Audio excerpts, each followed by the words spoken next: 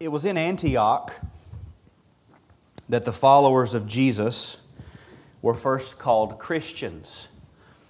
And the language of that text would lead us to believe that it was outsiders who looked at them, observed what they were doing, what they were into, what they talked about, heard probably their message, and then began to call them Christians, the people of the Christ or the Messiah. Now, why is that? It's because those people, outsiders, could look at these other people, the disciples of Jesus, and they could observe them, they could hear them, they could watch them, read their tweets, read their Facebook posts. They would say, you know, if I had one word to describe these people, it would be Christians. These people are obsessed with this Christ, this Messiah. All they talk about is this Messiah. They're all about this Christ. And the same ought to be true for us. We are, hopefully, Christians. We're the people of the Christ, the people of the Messiah. Jesus Christ is our God. We worship Him, we obey Him, we take refuge in Him. He is the rock that we cling to. Jesus Christ is our atoning Lamb. He's the only sacrifice for sins. It was He and He alone who has taken upon Himself the wrath that we deserve, the punishment for our sins. He who knew no sin was made to be sin, so that in Him, in union with Him by His Spirit, we would be made the righteousness of God, declared to be righteous, even though we are not of ourselves righteous because of what He's done. He was slain so that we might be saved. Jesus Christ is our exemplar. He's established the paradigm or the pattern for His body, which is the church. We see this in texts like Romans 8, verse 17, speaking of our relationship to God as Father. If we are God's children, then we are heirs, Paul says. Just like any son would be an heir to what his father has. If we're God's children, we're His heirs. Heirs of God and fellow heirs with Christ, because He's called our elder brother. We're with Him. He's an heir. We are heirs. We're fellow heirs with Him, provided, here's the stipulation, provided that we suffer with Him, in order that we may be also glorified with Him. You see, Christ has inherited a kingdom through His suffering and death. And we inherit with Him as we follow Him in His sufferings and death. After His sufferings, He was raised and glorified. If we follow Him in His sufferings, we too will be raised and glorified. We will inherit with Him and be glorified with Him on the condition that we follow His pattern. That's the paradigm, the pattern. Suffering leads to and precedes glory. This is also true when we consider the concept of Christ's victory and the victory of the church. Just think about Christ for a moment. What we know from the Gospels. It wasn't long after His birth that Herod sought to have Him put to death. But he failed. It didn't work. But it didn't take long for Him to immediately be opposed. We've got to kill this one. It didn't work. After His baptism, Satan tempts Him in the wilderness. He in essence offers to Christ all that was to be His, except without the suffering. Just go ahead and bow to me, and I'll give you everything you've come for. And Christ refused. Satan fails during His ministry, recognizing that He could provide a lot of things by way of temporal comforts. People tried to take Him and make Him king, rather than submitting to the fact that He was already king, that His kingdom had already come. Christ again refuses to set up His kingdom in man's way. Why? Because, as He said, my kingdom is not of this world. And throughout the Gospels, we see Him making statements like, my time has not yet come. And then the evangelists, as they track out the events of His life, they will say, for His time had not yet come. But then at the right time, He says, the hour has come, and He goes to the cross. And He dies. He gives Himself into the hands of the people, the same people who wanted to kill Him and wanted to make Him king. Well, they just decide, well, if we can't make Him king, we'll just kill Him. So He gives Himself to that. And it's very interesting. If you trace that out, they wanted to kill him. Some people wanted to kill him. Some people wanted to exalt him. But nothing could happen. They couldn't do either of them until his time came. Until his time came, all of the attempts of man and Satan to thwart the plan of God were impotent. But once his time came, he actually reprimanded anyone who would stop the plan. Why is that? Because it was through his apparent defeat that the victory of redemption was to be won. Christ lived out his life, carried out his ministry, and set up his kingdom on the earth. And while he did that, there were some who wanted to stop it. There were some who wanted to go about it by carnal means to enjoy the temporal fruit that he could provide. But the entire time, it was Christ himself who was in control of the plot. And having set that paradigm, it's the same with the church as we follow his pattern. We are his mystical body. The church is the manifestation of his kingdom on the earth. And as the church carries out her mission, following our Lord, there are many who want to stop it. There are many who want to arrest the mission and go about it by carnal means to produce carnal fruit. All the while, Christ is in control of the plot. Now, again, following Christ, we're going to know sorrow, we're going to know grief, we're going to share in the sufferings of Christ, as Paul said, and that's how we come to know Him, by sharing in His sufferings. But again, until our time comes, all of the attempts of man and Satan to thwart the plan of God are impotent. That goes for us as individuals, as we just heard.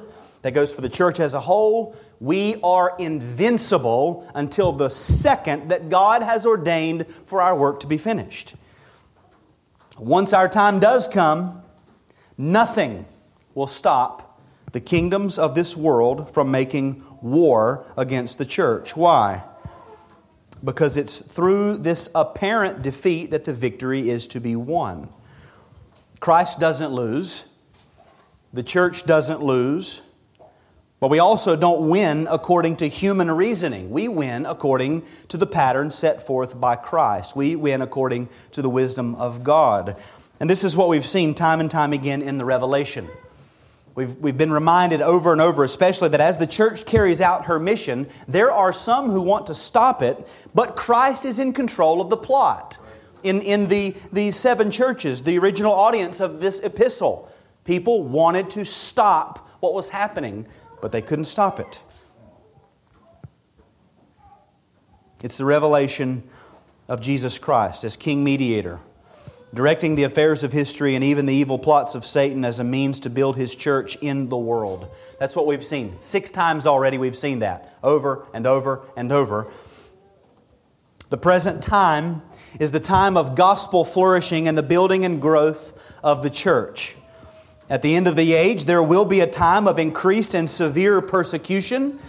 At that time, Christ will return in power to destroy His enemies and glorify His church. We've seen it 6 times already. And now we come to the 7th and final vision, which covers chapters 20 to 22. Now, some of you are probably aware that these final chapters, and especially chapter 20, are among the more debated sections of the Revelation as far as interpretation. And the disagreements concerning chapter 20 itself are not light things. They're not little things. They are expansive. They extend all the way down to the fundamental hermeneutic that someone uses to interpret the entire Bible.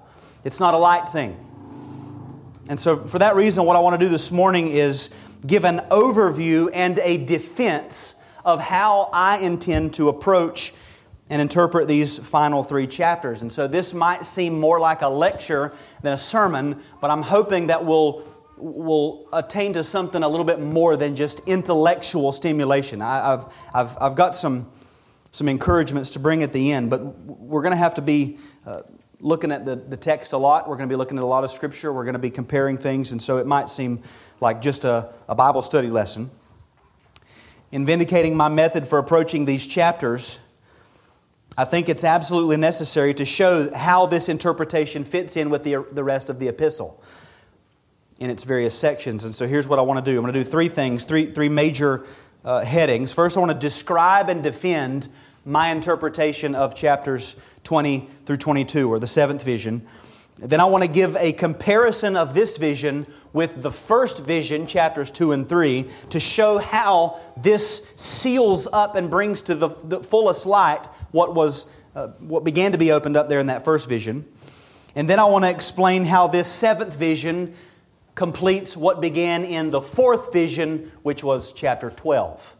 So we're basically going to look at this last vision, then compare it to the very beginning of the book, and then go back to chapter 12 specifically and see how it compares with that fourth vision. All of this, I trust, is going to serve to support what we've seen over and over throughout the book, and that is that though the church must follow the pattern set forth by Christ, and that will lead to suffering, Christ remains supreme over all. And He will see to it that His church is brought through unto glory like Himself. So first then, I want to describe and defend my interpretation of the seventh vision. And this is going to sound like an apologetic, but I hope and I believe that what I'm about to say for most of us is very evident and clear. And there probably is not going to be a lot of argumentation. The reason I do this is because that you're going to encounter a lot of people in our area who do not agree with what I'm about to show. And I think that doing it this way will help you to build confidence in your ability to defend the Scriptures. Now, we immediately want to say, well, Spurgeon said the Scripture's like a lion. You just let it out. Exactly. I want to show you how the Scriptures themselves tell us how to interpret this portion of Scripture.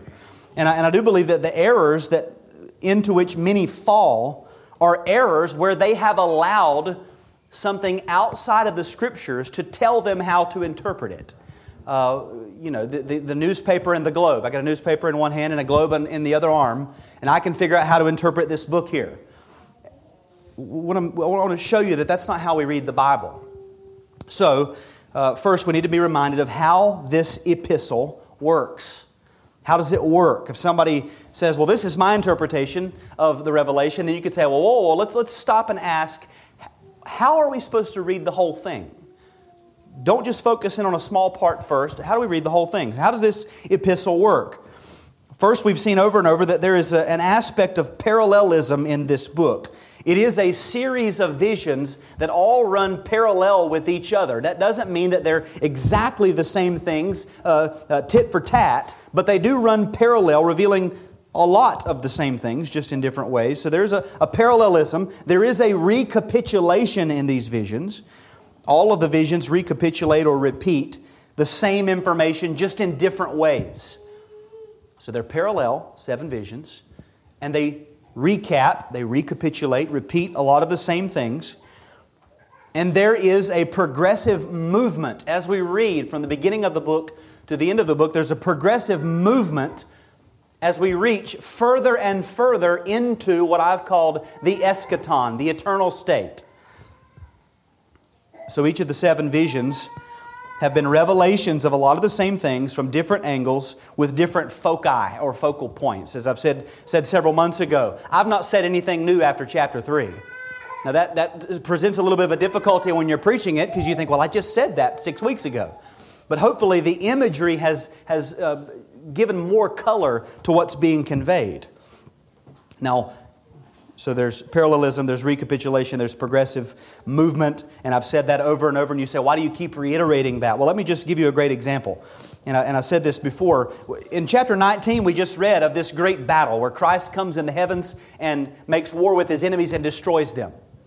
Now, I'm going to argue that in chapter 20, verses 7 to 10, we see that exact same vision or that exact same battle again. Now, that only makes sense if we agree that there's parallelism here. If we don't agree that there's parallelism, then you can say, you're way off. That doesn't make any sense.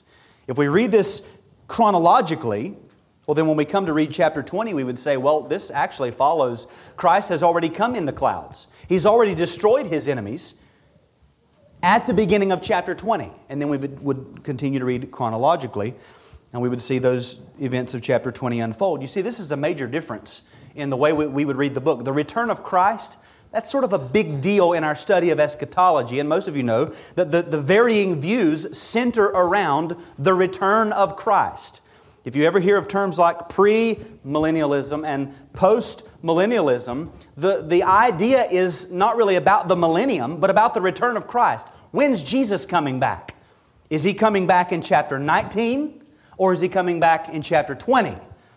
I'm going to argue yes, because there's parallelism. We're seeing the same thing from two different angles. So the epistle is written in a progressive, parallel form of recapitulated images. And so in that progressive parallelism, we've come to expect three things in every vision.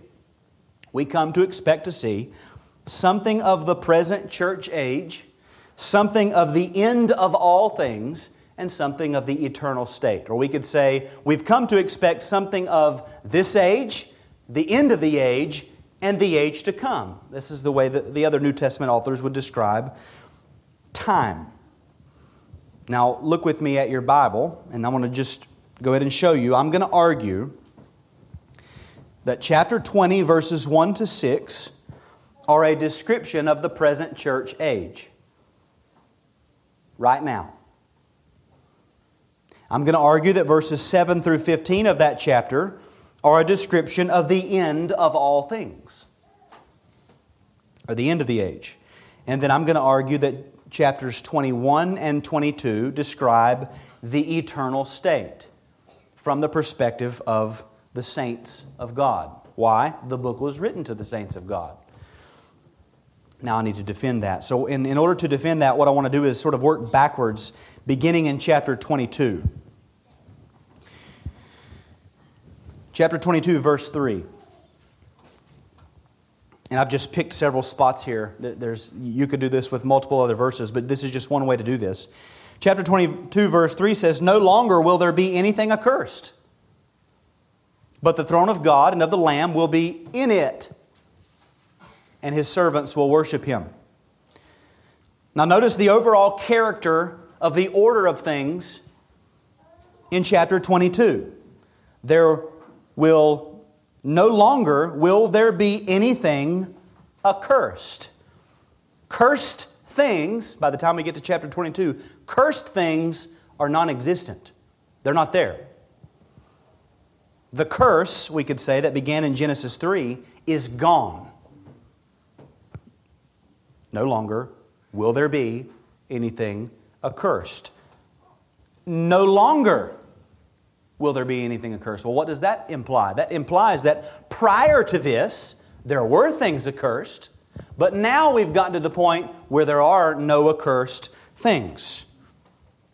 And the centerpiece of the order of this, we'll call it this world that we're describing, it says, "The throne of God and of the Lamb will be in it." So we can ask, what is it? Now when we go through this chapter, this won't be difficult. But what is it? Well, let's go back one verse. Actually, let's go back to verse 1. "Then the angel showed me the river of the water of life, bright as crystal, flowing from the throne of God and of the Lamb, through the middle of the street of the city. Also on either side of the river, the tree of life with its 12 kinds of fruit, yielding its fruit each month. The leaves of the tree were for the healing of the nations. No longer will there be anything accursed, but the throne of God and of the Lamb will be in it." What's it? It's either, based on this, it's either the river or the tree or the city. Well, I think it's pretty clear that we're talking about the city. The city is the central theme or the centerpiece of this world, this order that's being described in chapters 21 and 22. The character of this order is the absence of all things accursed. Nothing cursed. The center of it is the city. Now let me prove that. Well, this actually extends back into chapter 21. Chapter 21, verse 22 says, "And I saw no temple in the city, for its temple is the Lord God the Almighty and the Lamb." Still talking about the city. We could go back to verse 10. John has been looking at this city the whole time, but in verse 10, this angel has carried John away, and it says, "to a great high mountain, and showed me the holy city, Jerusalem, coming down out of heaven from God." You see, the central theme that John's looking at and describing is the city. Now before he saw this city, in verse 9, the angel said, "Come, I will show you the bride, the wife of the Lamb." And then he takes him off to a high mountain and he sees a city. The bride and the city are the same thing. Now, as Bible students, we could ask, I think, what or who is the wife of the Lamb? Who or what is the bride of Christ? The answer is the church is the bride of Christ. And so John is seeing the church described as a bride, illustrated as a city in a world in which there are no cursed things.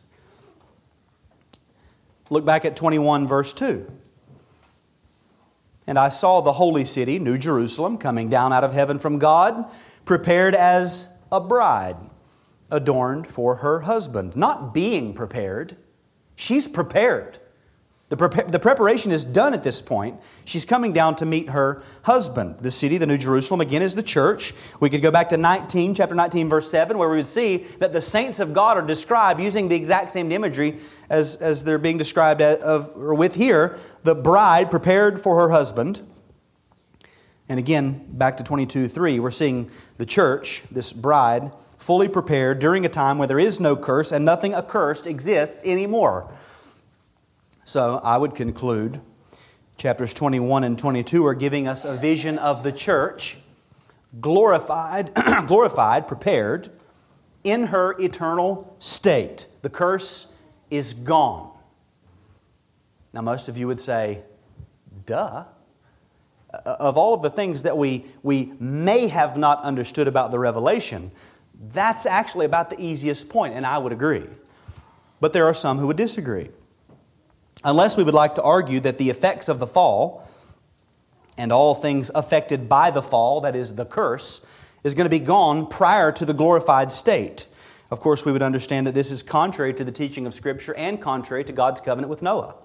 That can't happen, or God is a liar. 21 and 22 are a description of the glorified church, the eternal state, the age to come. So we've got that. Put that aside. And next we're going to move backwards again, and we're going to see something of the end of all things, or the end of the present age, which obviously precedes the eternal state of glory. In chapter 20, verses 11 to 15, we're just moving backwards. We see a description of the final judgment. We see the issue, or the description of the throne, the great white throne, judgment, earth and sky fled away, or heaven and earth fled away.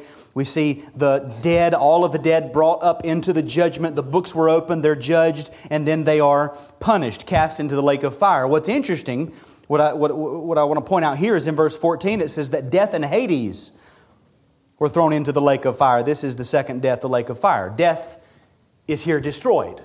Now, the Apostle Paul says in 1 Corinthians 15 that the last enemy to be destroyed is death. So then verse 14 here, 14 and 15, describe the very last enemy of God being destroyed, which would mean that after that, the enemies of God are gone. After death is destroyed, which is the predominant description of the curse, no other enemy of God remains. Death is the curse. In the day that you eat of it, you shall surely die. You are dead in trespasses and sins. That is the curse. Here, death being destroyed, the curse is gone. So this would precede chapters 21 and 22. Prior to that final judgment in verses 7 to 10 of chapter 20, we have a recapitulation of the great end-time battle, which we've already seen. And again, we'll hope to prove that once we get there, that we've already seen. That great battle brings an end to all of the hostile enemies of God, leading to the final judgment and their ultimate destruction. So then, chapter 20, verses 7 to 15, describe the end of all things. And within that, we would see the destruction of God's, we could say, created enemies and or human enemies, the enemies of the church, and also the spiritual enemies of death and Hades being cast into the lake of fire. That's the end of the age. That's how it's going to end.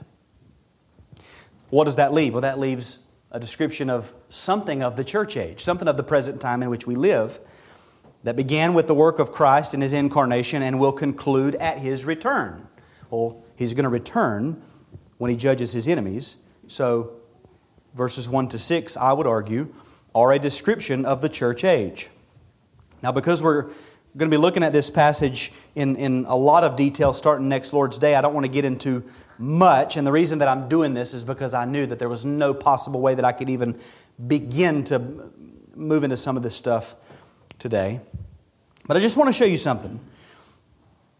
Verse 4 of chapter 20 says, "Then I saw thrones, and seated on them were those to whom authority to judge was committed. I saw the souls of those who had been beheaded for the testimony of Jesus and for the Word of God, and those who had not worshipped the beast or its image and had not received its mark on their forehead or on their hands." Who is this? This is Christians. These are the saints of God who have died. Some of them have died because they've been beheaded. They've died as martyrs. The others have died for no other, it doesn't tell us how they died, but they, even in their death, they never took the mark of the beast. They never surrendered over to the enemy. They remained marked for God. So these are, we would call them the Christian dead.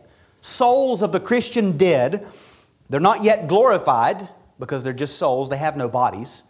So they're not glorified. So we've got dead Christians in this state where they have died, but they've not yet been glorified. That's verse 4. Moving into verse 5, the rest of the dead, well, who would that be? That would be the wicked dead.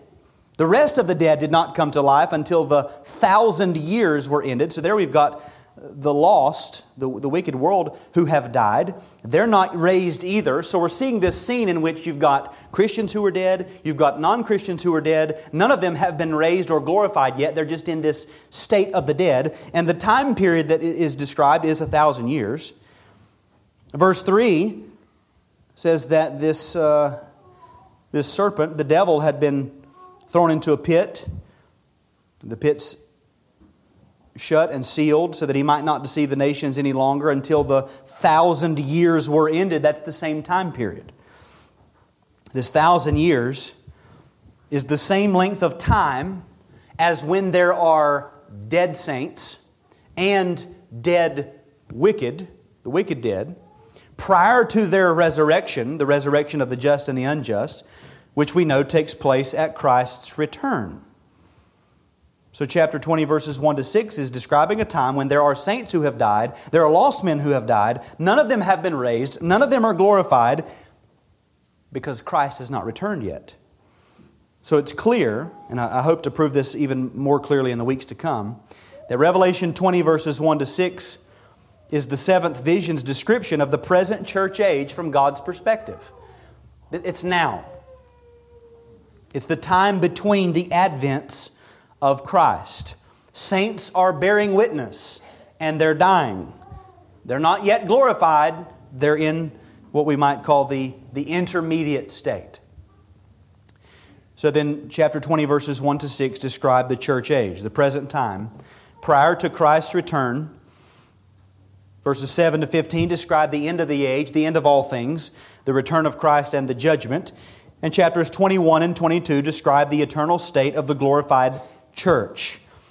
So that's my interpretation broadly and something of a logical, exegetical defense of that, even though I hope that you'll see that when we get into the finer details, it makes even more sense. If you've not studied these things, then you're wondering already, well, the devil's bound. I thought the devil was still doing things. Well, we're going to answer those things. So that's my interpretation. Secondly, then, a comparison of this vision with the first vision. I want you to see is that now that we've made it to this seventh vision, we've reached all the way to the far end of the book of the Revelation, which began in chapters 2 and 3. Not in the obvious sense that, right, we began in chapter 1 and now we're in chapter 20. But in the substance of the revelatory data, we began here with some things that were not super clear. Now that we've come to the end, hopefully it's all very clear. I want you to see that. Remember that under the implication of the progressive parallelism, we would expect to find that this final vision describes some of the same things that we saw in the first vision, but it just does so in a way that has greatly advanced the story into the eternal state, into the eschaton. I described chapters 2 and 3 this way. I said it's like we were watching drone footage from about 6 feet off the ground. And so there were literally, shoulders that we couldn't see over in the churches. We were with them. We knew the names of the churches. We knew their cities. We knew their struggles. We knew the names of congregants in the churches. We were right there with them. But then there were these little glimpses of the eternal state that was promised to those who conquer that it was like it didn't even make sense until we began to read the rest of the book. There were some things there that were really hard to grasp. Well, now that we've come to the other end, we're seeing all of those little glimpses opened up fully. Here we got 2 entire chapters explaining all of those strange things from chapters 2 and 3. The picture of the church in this final vision is now described sort of like the eternal state was described in chapters 2 and 3. You read it and you're like, that doesn't sound like the church age at all. This is really confusing. The hardest thing to understand in this final vision is where is the church at the present time. I think the hardest thing to understand in chapters 2 and 3 was, what is the eternal state? What is the white stone? Questions like that we had to try to answer. Well, the end of the book opens that stuff up. For example, and I'll walk through the endings of those 7 addresses in the first vision. In chapter 2, verse 7, we read, "To the one who conquers, I will grant to eat of the tree of life, which is in the paradise of God." Now at that point, if that's all that we read, we might say, tree of life.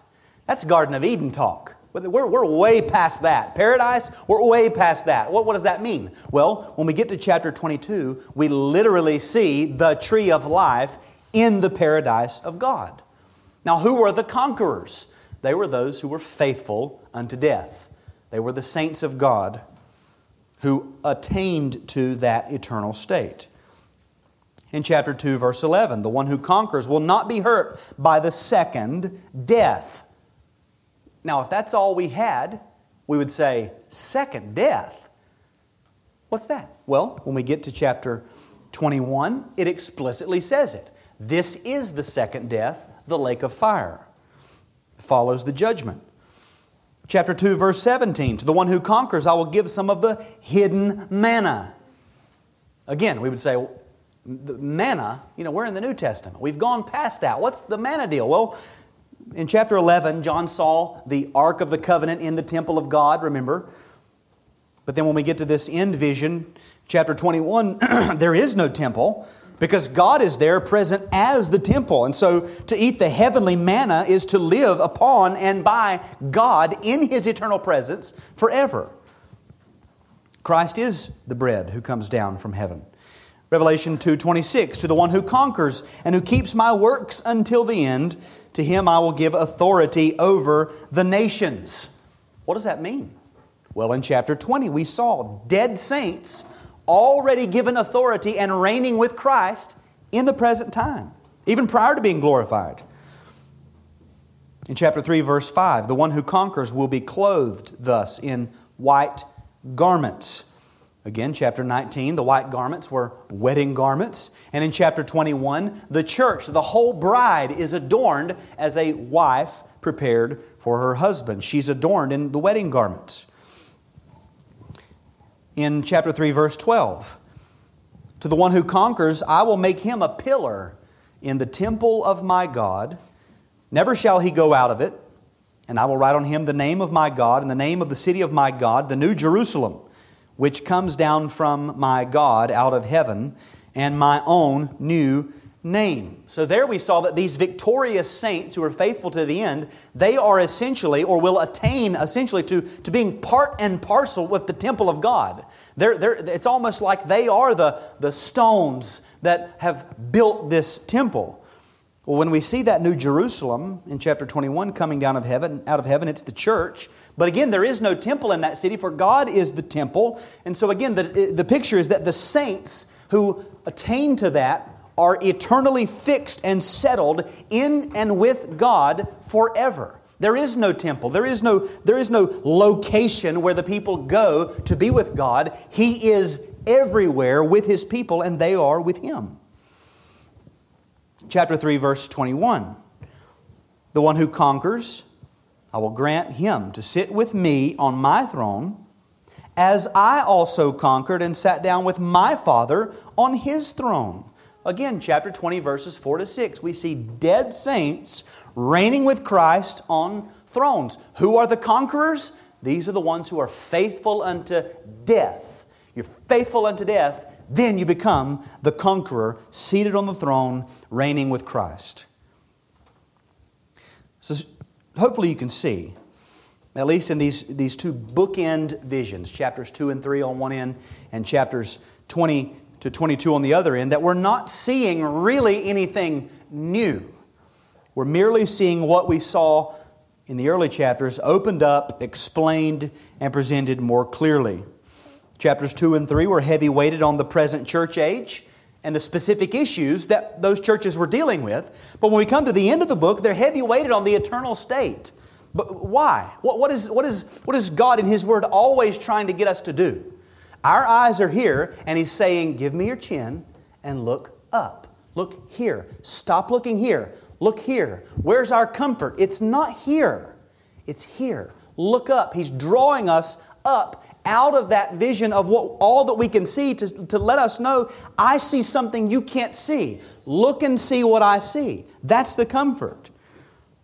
It's the wisdom of God in bringing comfort to His saints in a masterful way. In the first vision, we're comforted by this fact. Christ walks in the midst of His lampstands. He knows every issue. He knows every concern. He knows every name. He knows all of the matters that will face every one of His churches. But as we move through the book, He says, I see all of that. Now I need you to stop focusing on just that and look up to what I have prepared for those who love me. So He, again, controls the plot. Thirdly, I want to explain how this seventh vision completes what began in the fourth vision. Remember that the revelation is broken up not only in 7 visions, but also in 2 major sections. Chapters 1 to 11, chapters 12 to 22. 2 major sections.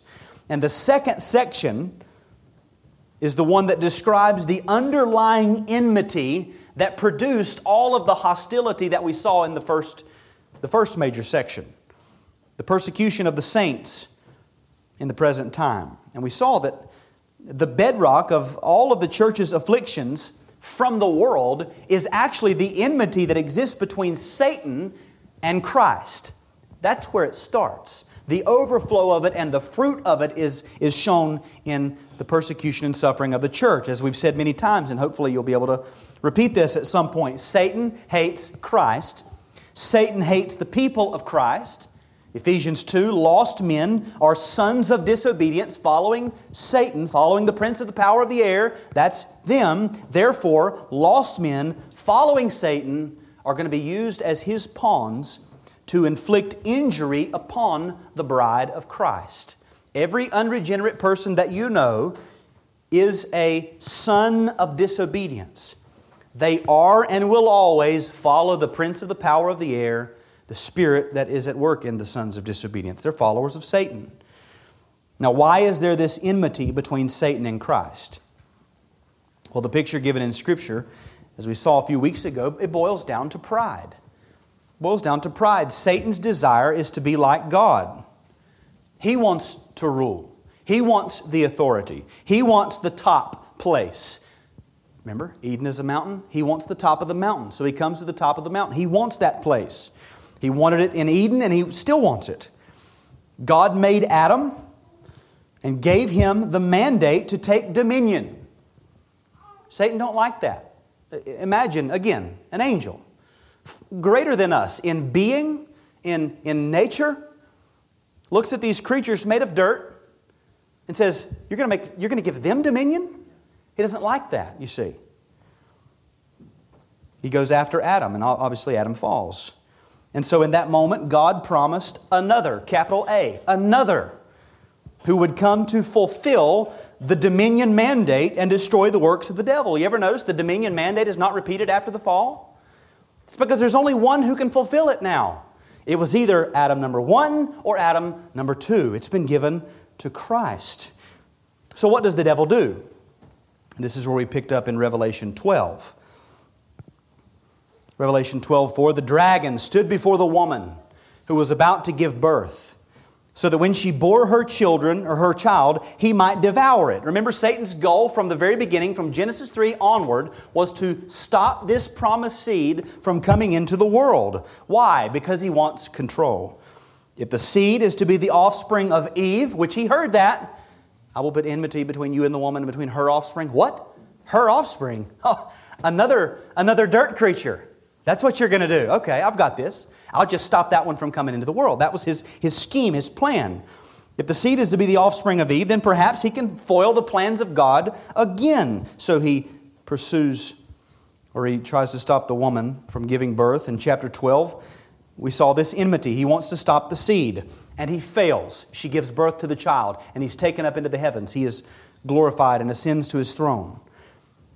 In chapter 12, verses 7 to 12, remember we saw that Christ defeats and throws down the devil in His earthly ministry, culminating in His death and resurrection.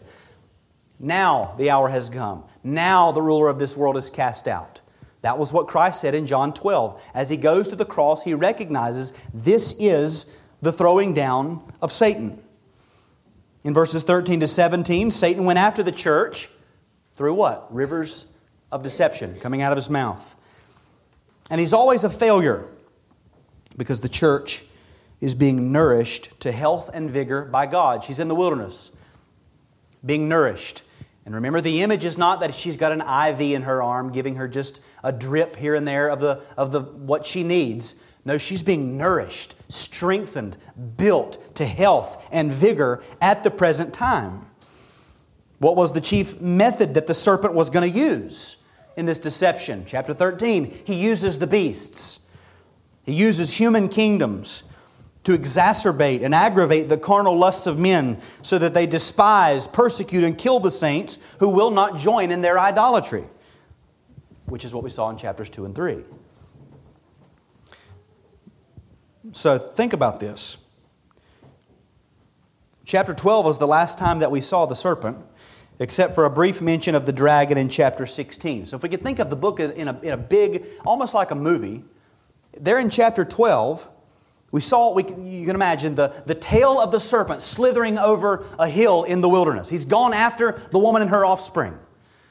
And he's just gone. Well, what is he going to do? Well, the next thing you see are these beasts. Well, that's not the serpent. What's happening? The serpent is using these beasts. He's gone to make war on the church. And again, other than those frogs coming out of his mouth, that was the last time that we saw the serpent, the dragon. What happened to him? What's the outcome? What's going to happen to the church that he's pursuing? How would the saints of God reading this in the first century have been comforted by that picture?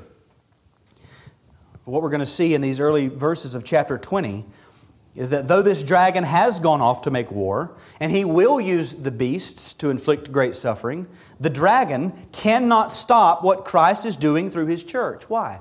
Christ said, I will build my church. The only institution that He's ever promised to build that will endure forever is the church. He says, I'm going to build it.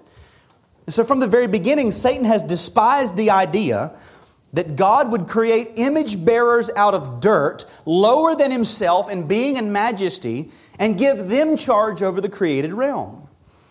He ruined Adam and our race in the beginning, but He wasn't able to stop the promise of God from being fulfilled in another image bearer, the Lord Jesus Christ.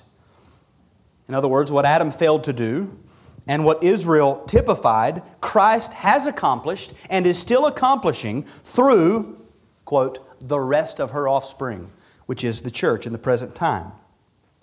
And here I realized as I was writing this out that I'm mixing things that we've seen in our confessional study and in the Revelation recently with regard to the church. But again, according to Ephesians 3, the plan hidden for prior ages in God is that the earth would be full of the image and glory of God as the waters cover the sea, and that this would take place through the church. That's the mystery. The Holy Spirit indwelt image bearers of God, 1 Corinthians 11, man is the glory of God. Image bearers of God multiplying themselves through the preaching of the gospel. That's the mystery. And that's what Satan wants to keep from happening. He wants to stop that. The problem is, since the first advent of Christ and His death and burial and resurrection and ascension, Satan has been severely limited in his aspirations and abilities. Maybe not his aspirations, but his abilities. He cannot stop the plan of God. For no purpose of God's can be thwarted. Not in you, not in me, not in this church, not in any church, not in the world. The purpose of God can't be stopped. He started it. Everything that's happening in history, it's His idea.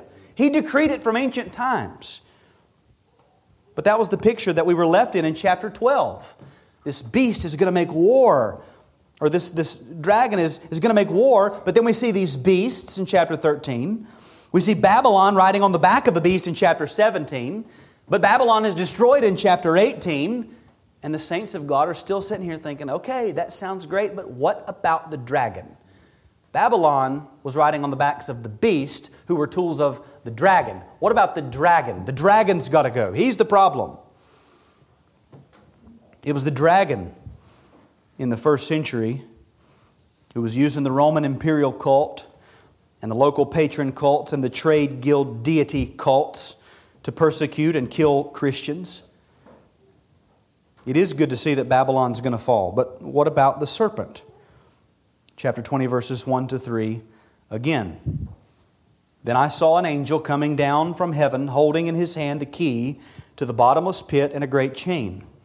And he seized the dragon, that ancient serpent who is the devil and Satan, and bound him for 1,000 years, and threw him into the pit, and shut it and sealed it over him, that he might not deceive the nations any longer until the 1,000 years were ended. After that, he must be released for a little while. All of a sudden in chapter 20, the dragon pops back up. You put the picture together. The dragon has been working this whole time, but now we get to see what's actually been going on with this dragon as we've been reading the story. And again, this scene of the dragon is not chronologically after chapter 12. It's parallel with chapter 12. In chapter 12, the imagery of Satan's defeat was that he was thrown down. When? In the ministry of Christ. In chapter 20, the imagery of Satan's defeat is that of being seized and bound. And these are, remember, symbols. They're not literal actions. The devil is not a dragon. He's a demon, a spiritual being, an angel. So then, if we wanted to ask, as we begin to consider verses 1 to 6, if we wanted to ask, what is the church age? The present time in which we live, the time that these churches lived in, the time that we live in, what is it? How are the saints of the first century or the 21st century supposed to think about the time in which we live between these two advents of Christ, where we know the serpent is off to make war, but at the same time he is in some way restricted? How should we think about it? I would say, here's how we should think about it. We live in the time of the glorious reign of grace, where the mystery hidden for ages in God is being manifested and His image is being propagated over the whole earth through the preaching of the gospel and in and through gospel churches. Now we would ask again, how can this be? If Satan has been thrown down, he's now focusing his efforts on the offspring. He knows that his time is short. He's like a ravaging animal. How can we say with any optimism, well, this is the time of the reign of grace? While Satan is using his efforts against the church, which surely issues forth in deception and perversions of all sorts, and certainly leads to persecution and suffering, he cannot stop the spread of the gospel. He cannot stop Christ's temple building project, as He said, I will build my church, and the gates of hell shall not prevail against it. We might as well ask, well, how can Christ redeem sinners if He's hanging on that cross? Well, the answer is, keep watching. Keep watching. It's about to get good. Paul says in Ephesians 3, when you read this, you can perceive my insight into the mystery of Christ, which was not made known to the sons of men in other generations, as it has now been revealed to His holy apostles and prophets by the Spirit, that the Gentiles, here's the mystery, the Gentiles, and I would encourage you, if you'd like, in the New Testament, and we'll do this in the weeks to come, when you see that word Gentiles, read nations. That's what the word is. It's the word nations. This is the mystery, that the nations are fellow heirs, members of the same body, and partakers of the promise in Christ Jesus through the gospel. I hope to show in the coming weeks that the great emphasis of gathering the nations, as we've just heard, as we see throughout the Psalms, the emphasis of gathering the nations in the Old Testament was considered fulfilled and being fulfilled by the apostles in the New Testament. Why? Because the gospel was and is going forth. God is doing what He said He was going to do. As I pointed out yesterday in the book of Acts, they said there were men from every nation under heaven gathered in Jerusalem. No, there wasn't. There weren't. That's a lie. Or every nation under heaven meant something to the apostles, and they then begin to open that up and apply it. And they said, it's happening. It's happening. The gospel has gone to the nations. Then the Spirit has been poured out amongst the nations also. Throughout the book of Acts, we see that. They saw it. It's happening. Why? Because Christ has ascended. Christ has conquered. The nations are being gathered. Now, sometimes it can seem very bleak when we look at the world around us. But we have to remember that the work of the kingdom of Christ goes forth in ways that cannot be observed. There are churches in places we've never heard of. That's hard for us to grasp, I think, sometimes. There are Christians that are not in America, that are not of the West. There are churches being planted in places you'll never see. You can't pronounce the name of them. You couldn't get there. You don't have the right equipment to get to where they are. The gospel's going forth to the nations. It's happening. Converts are being made around the world. As we say many times, look at us. We're sitting here. People with white skin. Westerners. It's worked. It's working. The nations are flowing to Christ. Even in our own private lives, we see the evidence of the sanctifying power of the Word of God being applied by the Spirit of God in ways that nobody will ever see. We're the only ones who know it. And if it's going to be useful to anybody else, we have to open up our mouths and sort of bear witness about it. You know, the Lord's really doing this. And then we look and we say, oh, you weren't that bad. And you're like, yeah, no, really. The Lord is doing a work. You might not be able to see it, but He's doing it. It's coming in ways that can't be observed all the time. The Spirit of God is working to eradicate the effects of the fall even in us. And I think we do Christ a great disservice when we disparage His work in the world because it doesn't look like what we expect. That was the error of the Jews that Christ repeatedly corrected in His preaching. Well, let's go and make Him king. No, I'm already king. We don't make Christ king according to our wishes. We bow to Him as king according to His commandments.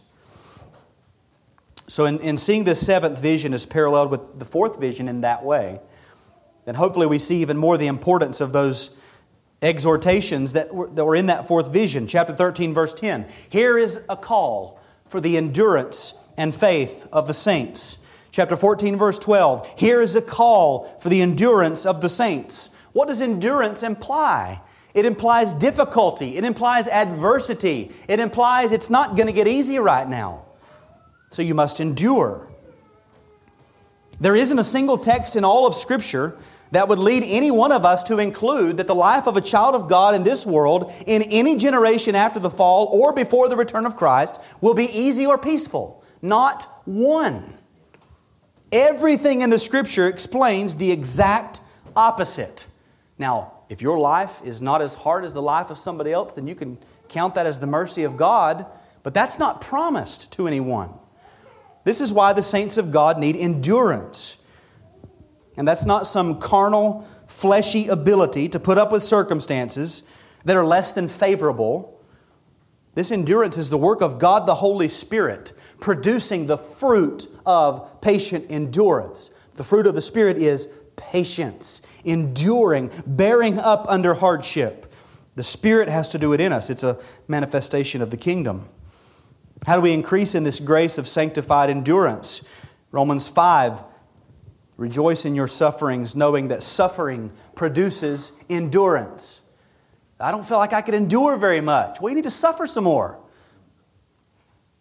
Endurance not only implies hardship, it requires hardship. Suffering produces endurance. Hebrews 10:36, you have need of endurance, so that when you've done the will of God, you may receive what is promised. Endurance implies the passing of time. You're going to have to endure for a while. This is an active verb. You're going to have to keep on doing it. Endure. And after you have endured, you will receive the promise. Not before, but after. Romans 2, those who by endurance in well-doing seek for glory and honor and immortality, He will give eternal life. Luke 21, Jesus said, you will be hated by all for my name's sake, but not a hair of your head will perish. By your endurance, you will gain your lives. Endure. Push through it. Now, what is the chief motivation here? Hebrews 12. Let us run with endurance the race that is set before us, looking to Jesus, the founder and perfecter of our faith, who for the joy that was set before Him endured the cross, despising the shame, and is seated at the right hand of the throne of God. If we expect to join Christ at God's right hand, where there are pleasures forevermore, then we have to walk the path that's been marked out by Christ, keeping our eyes fixed on Him, always as if He were just up the way. We keep our eyes fixed on Him. And there are times when He rounds the corner and you might lose a sight, but that means you speed up. And there are other times when He seems like He's in arm's reach, but you keep pressing forward. You're always chasing Christ. It's pursuing Christ that sanctifies the suffering and increases our endurance. We're not chasing heaven. We're not chasing a new world or a moralized world or an ethical world. That's not what we're chasing. We're chasing a person. His name is Jesus the Christ. He's our God. We worship Him. We adore Him. We obey Him. We take refuge in Him. He's our atoning Lamb, the only sacrifice for sins, and He's our exemplar. We follow Him in all things. In September of this year, as far as I can count, our church will be 10 years old. Now, that's not a very old church in the grand scheme of churches and things like that. And I was told early on that if you're going to plant a church, you probably shouldn't expect to see very much fruit until about the 10th or 11th year. We're not very young. We've not attained. We have need of endurance. We might be beginning to get to the point where we're beginning to face some things where we're going to have to start enduring, if I could put it that way. Now's not the time to relax. Now's not the time to coast. We fix our eyes upon Christ and chase Him. We have to endure. Let's pray.